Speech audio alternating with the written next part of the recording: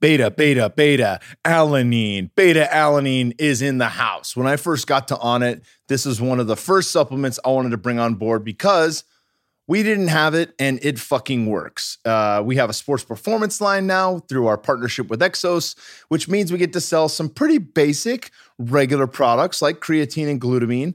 And you're probably thinking, well, everyone and their mom sells that shit. Why should I buy from you guys? But check this out. We didn't invent. We're using a awesome version of beta alanine that's time release. So that means for a lot of people, you're not going to experience the tingling sensation that most people associate with beta alanine as a negative side effect. But guess what, bitch? That shit lets you know it's working and it doesn't feel that bad. So long story short, whether you feel tingles or not, bottom line is we think we've developed a product that not only works, it's one of the most science-backed products ever created in sports performance, probably only second to creatine. Taken together, there's science that shows they work wonders, and they're an excellent addition to any pre-workout that we have. Make sure you check out beta alanine at onnit.com/podcast for another 10% off. Welcome. Dr. Anthony Gustin is in the house today, CEO of Perfect Keto, one of my absolute favorite keto brands. But that's not why I had him on. I had him on because he has a wealth of knowledge. He's incredibly dialed into health and wellness, lifestyle choices, fitness, and multiple different types of crazy diets ranging from keto to carnivore. He was a big reason I did a 17-day stint into carnivore. And I think you guys are going to dig it. Thanks for tuning in. All right, we're on. Thumbs up, ready to roll. Dr. Anthony Gustin. Gustin, yeah, that's right. There we go. CEO of Perfect Keto, a man who's traversed the keto plains as well as some carnivore dabbling. Yes. We got a lot to discuss here. I've been a huge fan of your company and the products for some time just because of the fact that not a lot of keto products either taste good or create like enough change for it to be worth it. Yeah. You know, and they're not cheap, right? I mean, obviously you guys have an affordable product, but a lot of them, especially when they're first coming out, Keto Canna from Patrick Arnold, different companies that were first moving the bar in that direction for exogenous ketones, it's pretty fucking expensive. Yeah. So it's nice. I mean, I'm a fan, no doubt. Yeah. When we first launched, like one of the reasons why I wanted to fix this, so I had a private practice in San Francisco, and a ketogenic diet was a tool that I was using with a lot of my patients to make change with whatever they wanted. And it was just so impossible to actually stick to. And so I was dabbling with exogenous ketones. KetoCon was really the only one out for like maybe a couple months. And I had already had a supplement company and had these relationships with suppliers and was able to source an actual ketone, a beta hydroxybutyrate powder, salt. And at that time, they tasted awful and were super expensive. And look, just really hard to get. And so I totally appreciate what they did as far as like opening up that space and creating that demand. Like I wouldn't have been able to be like where we are without them kind of being trailblazers. But at that point, like no one would buy it, no one would drink it. And so I knew like I needed to formulate something that was available to everybody that was as effective, if not more effective than anything else, and was actually affordable. And so that was 2 years ago now. It's crazy to think of like what's happened since then. But yeah, it was November 2016. Wow. So I met you guys not long after that. Was it April or April at PaleoFX in 2017. And I'd already had tried one of the, I think it was the peaches and cream. Mm-hmm. And Connor Moore, a mutual friend of ours, was like, yo, I got to introduce you to my buddy, CEO of Perfect Keto. And I was like, get the fuck out of here. I love their stuff. And then I had the salted caramel and all the other ones to go with that. But let's back up a little bit. You said you had a private practice in San Francisco. You're a doctor. I mean, break that down. Talk about your education coming up and what led you, because most people in health and wellness are really averse to the ketogenic diet. So it takes some balls and a little bit of know-how to understand like the power and the benefits to that, but then also not only to recommend that for yourself, but to your clients. Right. So to back up all the way, I think at an early age, I was super overweight and unhealthy. And I just saw transformations in my own health when I started to figure out nutrition. There was this light bulb moment, I think maybe like in not undergrad, but like high school, where I realized that what I put in my mouth really affected my body, whether it's like decreasing acne, losing weight, being more lean, more athletic, whatever. So I had control. And that was a big thing. Like I went to like this dermatologist to get rid of acne that like lasered my face and it was fucking painful and super expensive. If I just don't eat grains, and wheat especially, I don't have acne. And even now, like if I eat wheat, like 2 days later, I'll have pimples come up on my face. It was as simple as that. And like figuring out that I was in control and I could do that was super motivating to me.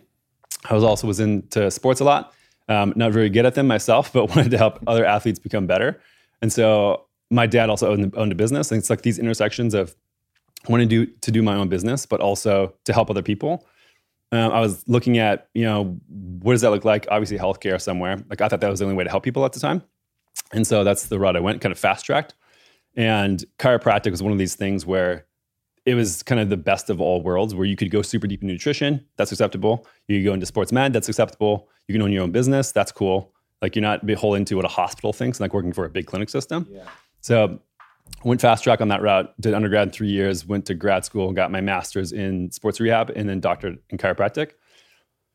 Went through that in like 3.5 years. It was a long program. I was a zombie essentially for 3.5 years. It was terrible. I don't recommend anybody doing that. And got out and then went to San Francisco. Immediately started doing sports medicine. And then after that, like we grew from I think 1 to 6 locations in 2 years. So that was rather quick and kind of created this system of training with movement. And I think that is fairly simple stuff when it comes down to how the body works. Getting somebody from, being in pain in musculoskeletal way to being not in pain is like actually not that complicated. We just look at what the person's doing, if they have any micro or macro traumas, and then getting them back to a normal state. What's not as easy is doing functional medicine stuff. So I went more that route and worked with people on metabolic problems, diabetes, cancer, stuff like that, reducing inflammation, looking at gut problems. So that was obviously much more intense and much more in depth. But as I went that route, I realized that both of these things, both like sports medicine and functional medicine, like the foundational thing is nutrition. Like if you do not change and like have solid nutrition, you are never going to make progress in any of these ways. Like if you strain your hamstring, but you're eating like shit, like good luck healing that hamstring properly. Like you're going to strain it again. Same thing with like, your gut problems. Like if you're taking like rifaximin or one of these antimicrobials for your gut, like you're going to clear stuff out temporarily, but it's going to be recalcitrant and come back if you're still eating the garbage that you're eating before. And so nutrition was a huge pillar of my practice. But then I figured out that I didn't have to just be in my clinic working one-on-one with people. So I did these really big kind of deep dives for a long period of time where I would go in the woods up in Marin and just do like a lot of just meditation, like journaling and figuring out what I wanted to do. And I did a calculation one day that showed me that I would affect roughly 12,000 people in my life going the rate I was going. I was like, that's not enough. Wanted more. So I knew that like what I was doing with nutrition in this route, like so many people could be helped with it if they just fix these things. 80% of the problems that I saw were due to that. And if people just fixed their nutrition, it was totally fine. And I didn't need to see them on an ongoing basis. So after that, I made the first company I had, which was Equip Foods. And so that was like beef protein powder. I think you've tried that. Sweet potato powder, greens powder, things like that. Just trying to get whole food ingredients into these packaged foods forms so that people can take them, notice the difference between awful products they were taking before and these type of products and go, oh, wait, okay, this doesn't have all the bullshit in it and it's made from real food products. Maybe I should be having more real foods. And then when people buy that stuff, being able to educate them through content was a much more scalable way to get the message about eating real foods out there. Yeah. And so that's what happened. Left my clinic in July of 2016. So before I started Perfect Keto.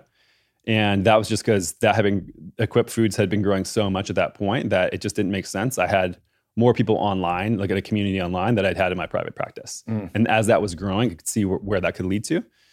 And so, like I said before, ketogenic diet was a huge tool that I was using in my clinic, but super hard for people to stay onto. And I think that there were two main problems with that. One was that people didn't have access to information. And so while it's a powerful tool, at that time, like mid 2016, it was essentially like 20 bloggers that were writing random articles about this stuff.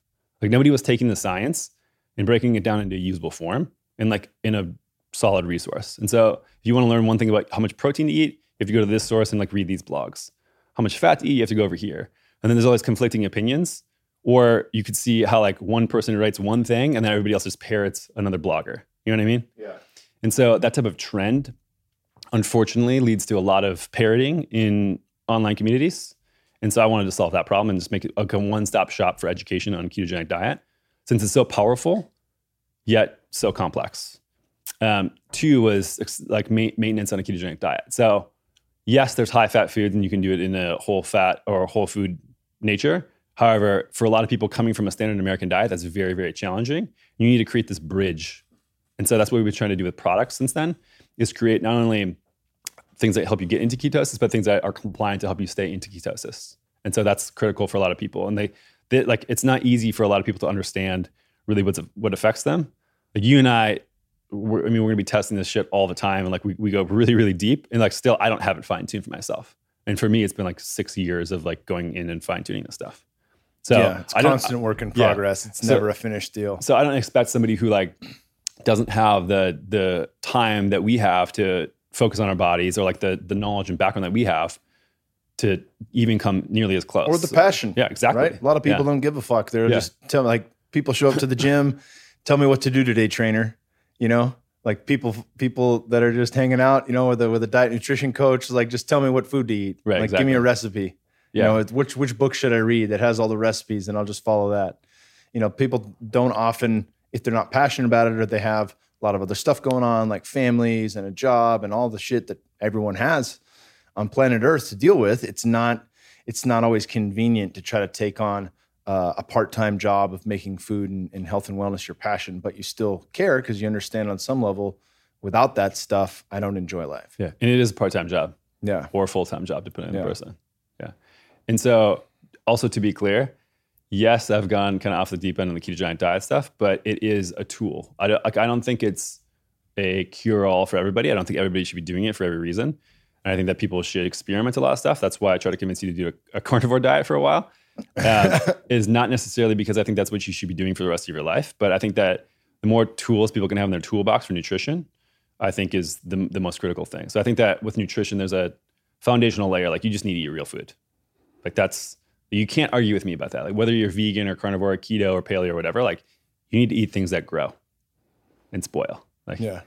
Like, there's no argument there. Like, don't try to argue with me on that point. But after that, like, maybe vegan could be good for some people for some time. Maybe just general paleo and high carb would be, as long as you're eating real foods and not gummy bears, right? Mm-hmm. Keto is also like a really great tool for certain things, but it's not like a blanket thing that everybody should be doing this. I think that's where people get confused right now, is that when people get results from anything, and I think carnivore diet's going through this a little too aggressively right now, where once you start seeing a little bit of results, people go off the goddamn deep end on this stuff, and they think it's for everybody for every single reason, which I think that people need to be cautious on. So I'm not recommending that a ketogenic diet is going to save your life, nor am I saying that about a carnivore diet, but I think that they can be tools used in a certain fashion to help you reach your goal if those things line up appropriately. Yeah, and I think a big issue too with the problem, like, if you do something that changes your life and has a positive impact on you, you want to share. You're like, fuck, man, I need to tell people about this, right? But it can become dogmatic. You can sound like the vegan that basically is saying, you know, you should die too if you're going to kill an animal. I mean, like, you can go to an extreme with anything, and certainly there are people in the keto space that are beating the drum nonstop, and I'll stay on this diet the rest of my life. But I think there's been some trailblazers along the way. There's been some people that have really kind of painted a new outlook on this. And one of the things that I like in Mark Sisson's book, The Keto Reset Diet, is the fact that he's talking like, look, it's not one's better than the other. It's about metabolic flexibility. Mm-hmm. And odds are, if you're 35 years old and you've eaten carbs at every meal your entire life, you're not able to burn fat well for fuel. So if you can spend some time in ketosis, doing different forms of fasting and incorporating that so you can increase ketones, you're going to see more benefit when you go back to eating carbs. Insulin resistance is down, carb sensitivity comes up, your body can utilize things better. And then from there, you start to see the results you want: lowered inflammation, better workouts, better mental clarity, and all the things that come with it. Yeah. And one of the things that people also don't realize is that health and internal health, especially gut, metabolism, these things are subject to the same recovery patterns as macro traumas to your physical body. So what I mean by that is, I had an awful ankle injury like 6-8 months ago. And again, I said I'm very unathletic. I was trying to play basketball for the first time in a few years and just completely tore my ankle up. Everything was like shredded. Size of like a soccer ball. It's insane. So as that heals, there's a good chance like it's still messed up a little bit. like my ankle will not function the same way, right? If I would have just rolled it walking off a curb, I probably would have been fine in like, 2-3 months max. If it would have gotten run over by a bus, I maybe would never be able to bend this ankle in a certain way. So depending on the damage that you have to like a physical part of your body, you accept that like it may never heal the same way. So when people have, for instance, a lot of gut issues or a lot of metabolic damage, that may not heal to the baseline of like an optimal human ever again. And that's something that like is never talked about. And people expect to always be able to put themselves in the benchmark of people who are insanely healthy. For instance, I said that before, like I was super overweight and unhealthy for a long period of my life when I was younger. Even though I'm on a ketogenic diet and like my metabolism is kind of maxed out where it is right now, if I go back to eating carbs, I balloon up again. Like that's just the way my metabolism works. Some people have the same thing with gut issues. They can't eat certain things. Like they can make it optimal for them as an individual, but that gut will never heal the same way or like have the same microbiome representation as what is ideal. Yeah. Yeah. So, I mean, I love what you're saying there. And I think that's a great segue into some microbiome topics because it comes up a lot in the ketogenic diet and also in carnivore, right? Mm-hmm. Like people, it's been funny too, because, Rogan's had on Dr. Sean Baker and different people. And then he gets a lot of shit from like not having any opposition there. Mm-hmm. So he's recently had on, I forget the name of the vegan he had on with Dr. Chris Kresser. And then he Joel also, Kahn. Yep. And then he had Dr. Rhonda Patrick on and just different people, and everyone's got a fucking opinion, right? As they should. But I don't often find in those scenarios that if people are taking a hardline stance that the listener gains much from it. What I liked from listening to all those, because, I love Dr. Rhonda Patrick. I learned a lot from her, but she missed the fucking boat on keto diet. Mm-hmm. She was way off on that. She didn't agree with it. She didn't know how it walked. She didn't understand it. Now, a lot of the people she's interviewed on her podcast are keto experts. Dr. Verdeen, Dr. Sachin Panda on intermittent fasting, Walter Longo on the fasting mimicking diet. Like there's a wealth of information. So she's on board with that. When she was talking about carnivore, she's basically saying like, oh, you're going to get colon cancer and there's no science that proves that it's good, but that's not good enough for me, right? Because there's a lot of N=1 results from carnivore that show positive results like across the board, especially for those with autoimmune disease.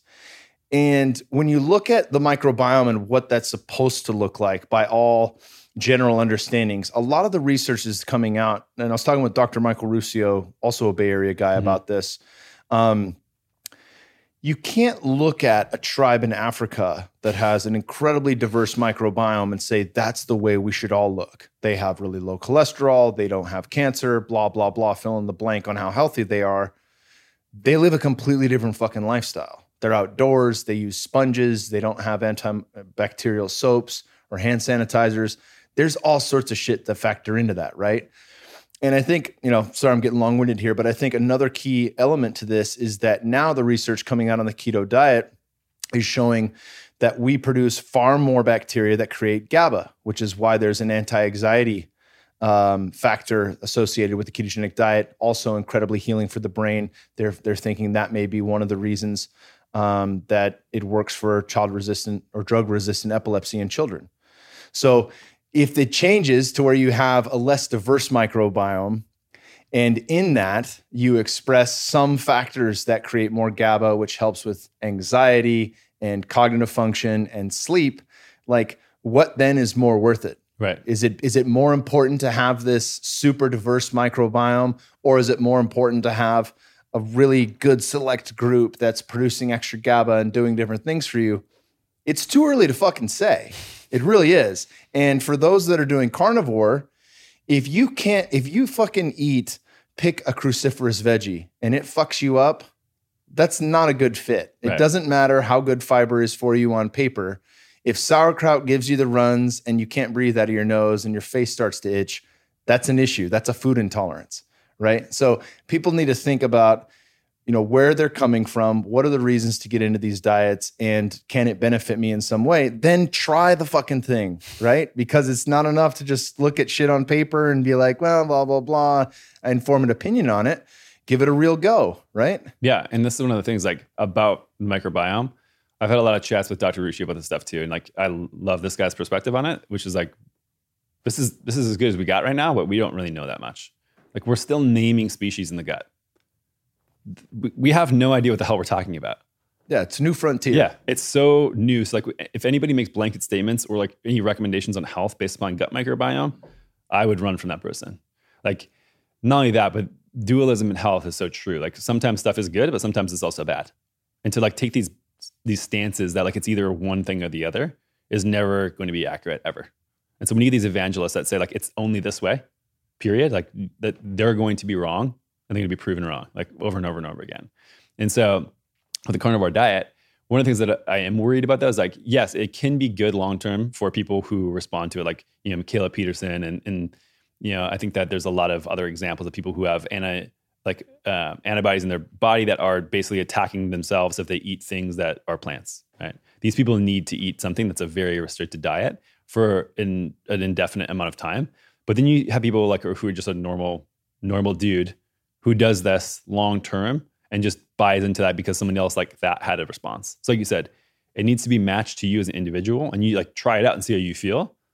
But if like having some vegetables or some things doesn't mess you up and you feel just as good, if not better, then like you should probably do that. Just because somebody else does it and has results, like doesn't mean that you should be doing it to get those same results.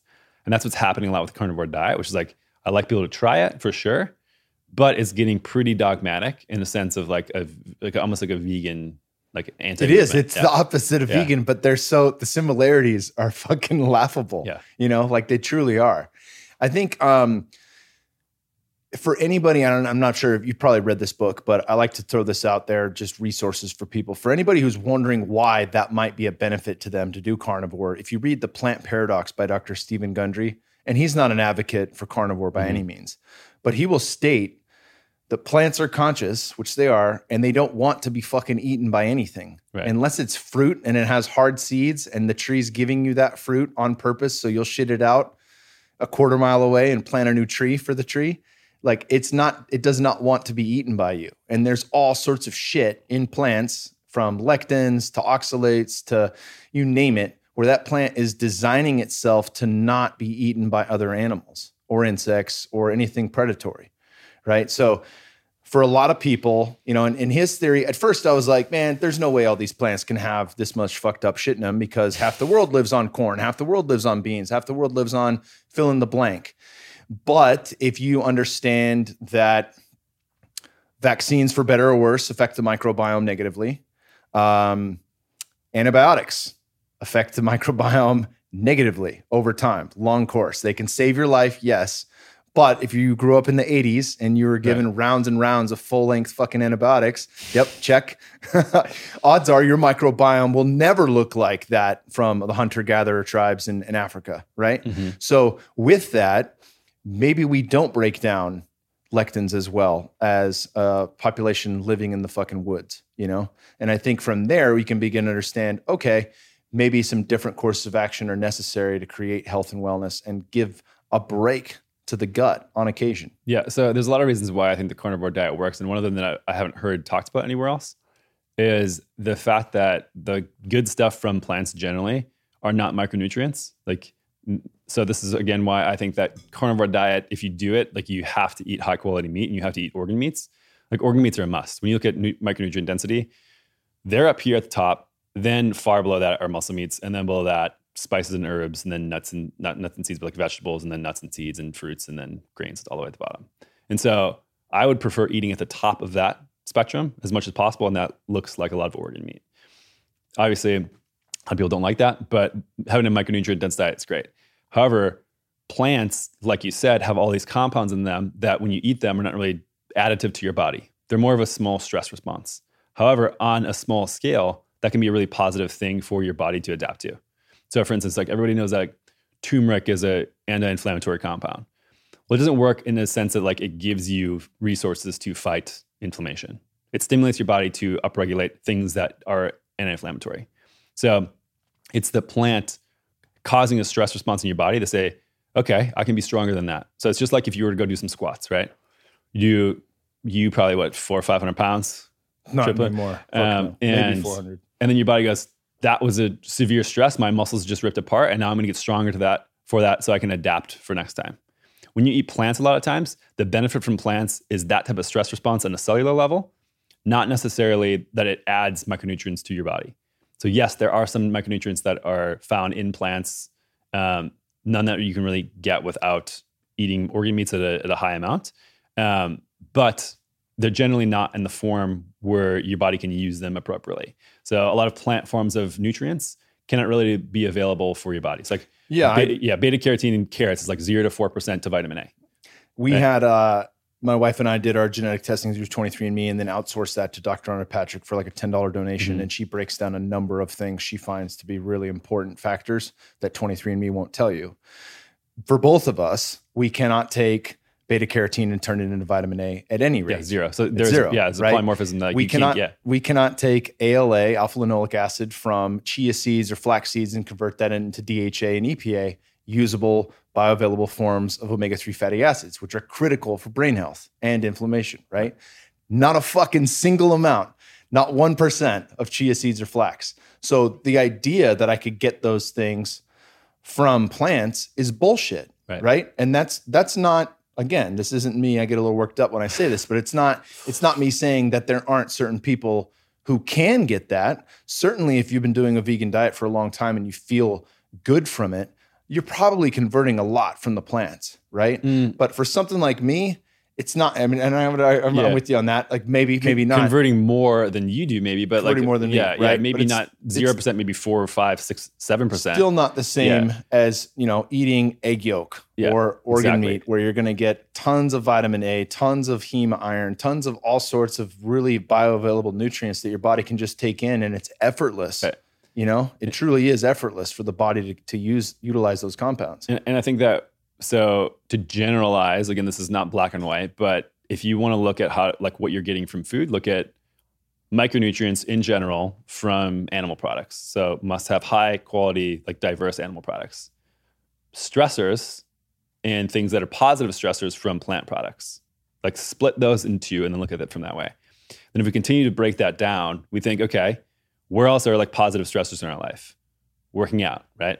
Sauna, stuff like that.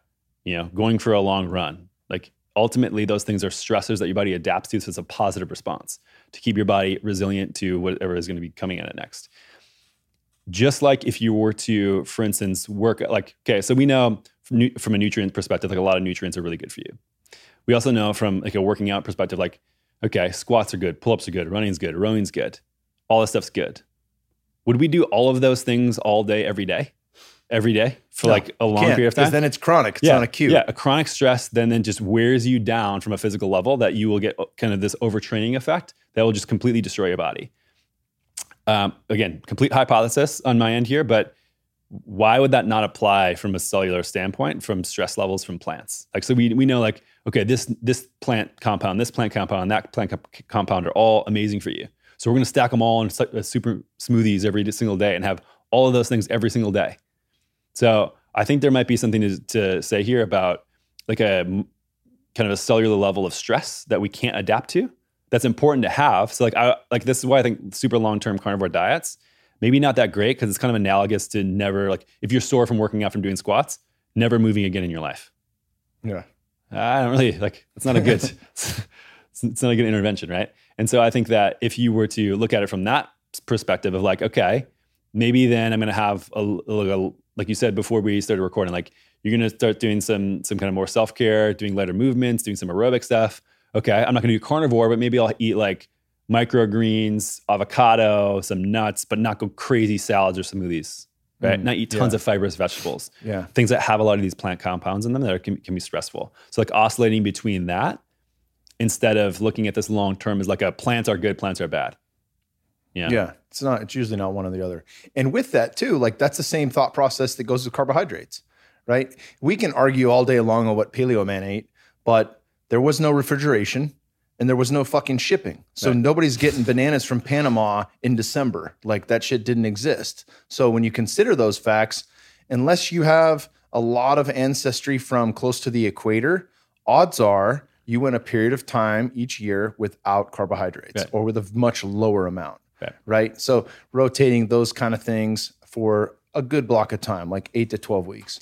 rotating different things in terms of fiber content, how many cruciferous veggies you're eating, because it's pretty rare to see. Are you familiar with Weston A. Price and some of his work? Right. So for those that don't know, dentists that traveled the globe, looked at indigenous tribes, saw a wide variety in what they ate. And had they not been introduced to a Western style diet, they had perfect health, often perfect teeth without toothbrushes, no terms for cancer or heart disease. They just didn't exist. Right. And that, when I say it varied incredibly. Like you had Inuit tribes that hadn't been introduced to Western style eating that were in perfect health on 90% fat. And you had Pygmy tribes in Africa that sustained themselves 100% on yams and sweet potatoes, also in perfect health, right? So it's not to say that one's better than the other. It's simply to say that A, when it comes from nature, you're going to do better. And B, eating in tune with your ancestry also helps. The issue with us now in America is we are fucking mutts. So we've got parents from here, parents from there. And if I have 5 siblings, every single one of us is going to tolerate carbohydrates differently. Every single one of us is going to have a different microbiome based on external stressors, how many times we ran antibiotics growing up. All that shit is a factor. Right. You know? And not only that, I think that there's another point of this dualism in health where, like you said, like sometimes eating no carbs is probably really great for you. Sometimes eating high carbs is probably really great for you. Like look at seasonality. And that's probably one of the things you're getting at here too, is like, as we're going into this, like in Austin here, we have, things can grow somewhat, but still like it gets pretty cold here in the wintertime. Like you can't have a ridiculous amount of fresh fruit, for example, and things should be, pretty high in fat. When you go into spring and summer, look at what's around and what actually grows, right? Things that are, peaches and pears and stuff like that. I mean, I could go on and on about like how this stuff isn't even real food. And like you said, bananas, like the banana used to be almost inedible until we made this big juicy flesh thing. Yeah, it's like we took it out of 118 strains and now there's basically one Cavendish, right? Yep. And so this is one of those things where like looking at it from a dualistic perspective is probably a smart way to do it. Like, it seems like everything that I've noticed about health where people take a strong stance on something ends up being that that's one side of the coin. And so for instance, IGF. Everyone thought IGF was the devil forever. And now it's like, oh, actually, it could probably make sense to go in a time where like you have low IGF, then you have high IGF, then you have low IGF, then you have high IGF. It's like oscillating. Both are actually good. Yeah. Okay. Dr. Peter Attia was talking about that. Sorry to jump in. He was talking about that, how for the longest time he was anti-IGF. And, in fucking college, that was the thing. Yeah. Like you wanted higher growth hormone, you wanted higher IGF-1. They were selling the deer antler sprays and all that bullshit that didn't work. But it was about increasing that, and then now for longevity, oh no, we want that lower. So we live longer. And then, he was talking about this bell curve where really if it's really low or really high, that's when you run into issues. But anywhere in between that, that's where you have the sweet spot. And you can even have, periods on the lower end or periods on the higher end, as long as they're not at the extreme outside the range, you're doing pretty good. Yeah. I mean, the same thing with eating food and fasting. Sometimes you eat food, sometimes you don't eat food. Not like Americans now where we are born and then haven't gone a day without eating, or most people their entire life. Like I've asked people this, like my patients, when I ask them about fasting, in 95% of them, I would say, like maybe had one day where they were in a scenario where they could not eat. Other than that, it wasn't by choice. Damn. Which is like, again, dualism, like this and that, eating and not eating. Fasting, like we have a lot of benefits with that, working out hard for a time and taking some nice rest time and working on more mobility and movement work. That probably is a good complement. And so looking at nutrition from that lens, I think provides you, like when you have this super strong side of like, keep IGF as low as possible, like the last 10, 15 years. Okay. So you have to eat really, really low protein, then your lean mass is low. And then actually longevity wise may look good in a worm or a rat, but for a human, lean mass is one of the best predictors for decreasing all-cause mortality. So if you're going to decrease your lean muscle mass to nothing because you're not eating any protein, but your IGF is low, like where are you actually winning here? Yeah, it's an issue. Like if you can't stand up from the toilet when you're 85 years old because you have no lean mass in your quads, like that's probably like great. Your IGF is low. Yeah. You'd be living in a wheelchair until you're 200. Yeah. Like I don't want that life. Yeah. I mean, this is where we look at like health span versus lifespan. Like I would rather keep my health this high and then drop off a goddamn cliff instead of having it decrease like this in a linear fashion. Yeah, just stringing it out. I think about that with smokers. Like, was this going on with a bang? Or kill yourself, like fucking what are you doing? Like why why the slow, painful route? You know, why die of cancer? Why select that? I mean, there's enough ways to get cancer without Exactly. fucking choosing that. But yeah, there's so much to that. Talk a bit about, where you see Perfect Keto going, because you guys are talking about, releasing some new products, and I don't know if you want to mention it here, but like, where do you see that going in the future? How do you see carnivore, if it fits in with people that are doing keto and weaving that back and forth, things like that? Unbreak some of the future here. Yeah, I think that a lot of it is to really create, again, still working on the two things I was saying before, and making education effortless. So we're doing a lot of work there. So we have just building a crazy team about people just trying to make it as easy as humanly possible for people to jump on board and say, like, this is exactly what works and what works for me. And so making it more individualized and making that easy to work on is like a huge focus of our company. The next one is, like I said, bridging that gap from people at a standard American diet to people who I think should be eating 100% real food. And so as that goes, like we have had, I think we're at 78 or 80 SKUs right now. Like a lot of those are supplement products that help get into ketosis or maintain ketosis, which are great because they're easy for us to produce. They're easy for us to distribute. As that has been the case, like we have a pretty good lineup there that I don't think there needs to be really anything else.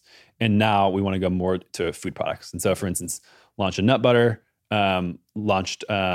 This week we're launching a bar, for example, and going more into this avenue of like things that people can actually eat, not just supplement products. And so like that's kind of the next phase that we're doing, is this kind of tandem coaching and courses I want how to be 100% free. I think education and information should be free. I don't think that people should ever have to pay for that stuff, because once you make it once, it's like there's no overhead to it. So I don't want to charge people for that. Like people should have information. When they have that information, they can do whatever they want. Products obviously fixed costs. Like I can't manufacture limitless products and give them away for free. Like I need a business to run on that end. And so that's why I like going into food products and making it as accessible as possible. Like I want people to go into a grocery store or an airport or an airplane or something like this, or a convenience store, and be able to have options. Like I don't have options now. I get maybe nuts because they're generally cooked in some crazy vegetable oil, and maybe beef jerky. Usually it's a bunch of sugary stuff. Like I usually just fast if I am at a point of an airport or a convenience store. Like there's no options there. It blows my mind. And so like to put more real food options there instead of just things you have to like mix up with water, I think is one of our big goals moving forward, and just basically blanketing every aisle of the grocery store with a healthy fat option, and like not compromise ingredients and not compromise, like we're not going to say this is a keto friendly product like a lot of other companies do and have it actually spike your blood sugar 80 points. That's right. I want you to talk about a bit about that. So I read, Wired to Eat with Rob Wolf. Didn't get the really good, what was it called? The internal glucose monitor? Dexcom G6. Dexcom. Didn't get the Dexcom because it needs a prescription and it's not cheap. But I did finger pricks. He wants you to do that every morning for 7 days in a row. I ended up doing that for like 6 months to a year. And it was not just morning, but after every single meal, just so I could really fine tune and see like, all right, not only am I going to see this on 50 grams of carbs, but let me see this on what a plate of rice looks like with fatty food that I'm going to have when I go to a Thai restaurant, and just all the different ways there. Talk a bit about wearing the Dexcom and what you figured out when you were testing your protein bars versus or keto bars rather, versus some of these other bars that are popular on the market. Yeah, this is something that I've been interested in the Dexcom for a long period of time as well. It's like super hard to get. So I had to get a prescription. One of my friends at MD, he got it for me. It's then $3,000, which is absolutely absurd. Damn. Like right off though, right? Yes. Research. Uh-huh. And so finally pulled the trigger and started testing this stuff because like just like you, the finger pricks are just annoying. And like if I wanted to go about my day, I can do something, eat something, and then like do normal tasks for the next 3 hours and then look at the curve. So when you look at blood sugar, it's not only how much it spikes, but how fast and how long it takes to get back to baseline. So let's say I test and I'm at 80, kind of stable. You want to see that, like you're going to have usually some rise from some foods, and then you want to see that be gradual, and you want to go down gradually and have it, especially like within about 2 hours, go back to baseline. So that's ideal. And if it spikes up super quick and then takes 4 hours, you should probably not be eating that food. Like that is just a metabolic destruction, like for you specifically as an individual. And so it's curious. So when we were developing this bar, it was the most grueling thing that I probably have ever done in my life, and the most challenging thing, just because every time I thought we had nailed it. So not only with the bar do you need the consistency to be right. Like you need it to hold up as a shape. And using high fat, not a lot of carbs or sticky stuff is nearly impossible. So we were tweaking around and finally got that nailed. And then it tasted like shit. And I'm like, oh, fuck. And so then we did a bunch of iterations trying to figure out like, okay, how do we make this thing actually taste amazing and better than any other bar out there? Because like, I don't think that if people, like if they're motivated by a ketogenic diet, like maybe sure they'll have it. But like, just like a Tesla, right? It's the best car, period, that you can buy. And so if you're going to like electric car or not, like you're going to get that car because it's the best car ever. And so if we can make the bar taste better than any other bar and we make it healthier than any other bar, people are going to make that decision and choose that bar and be healthier. That's kind of the mentality. Yeah, whether they're keto or not, yeah, that's still a good choice, right? So that's what I wanted to do as far as designing the bar, like best consistency, best taste, but also the standard that I have is like it cannot affect blood sugar like other bars do. So that was the most challenging thing. So like those three things in mind of trying to think about like from ground up, like this defies all bar logic. Like how are you supposed to bind stuff together and get to this point and like not raise blood sugar? So we went 18 iterations over like 16 months. And every time like we got closer and closer and closer, like I thought this was never going to be achievable. And this is what makes it so hard to do food products. And so like if we would have started with a bar instead of having all these other products that we have that like we can have a lot of quality control on and be very consistent, like food products are so hard in a ketogenic space. Like there's some cookies, I don't think that are that great, but like there's some cookies, like some nut butters, and like that's pretty much it right now. There's not a lot of good options unless you go fully real foods.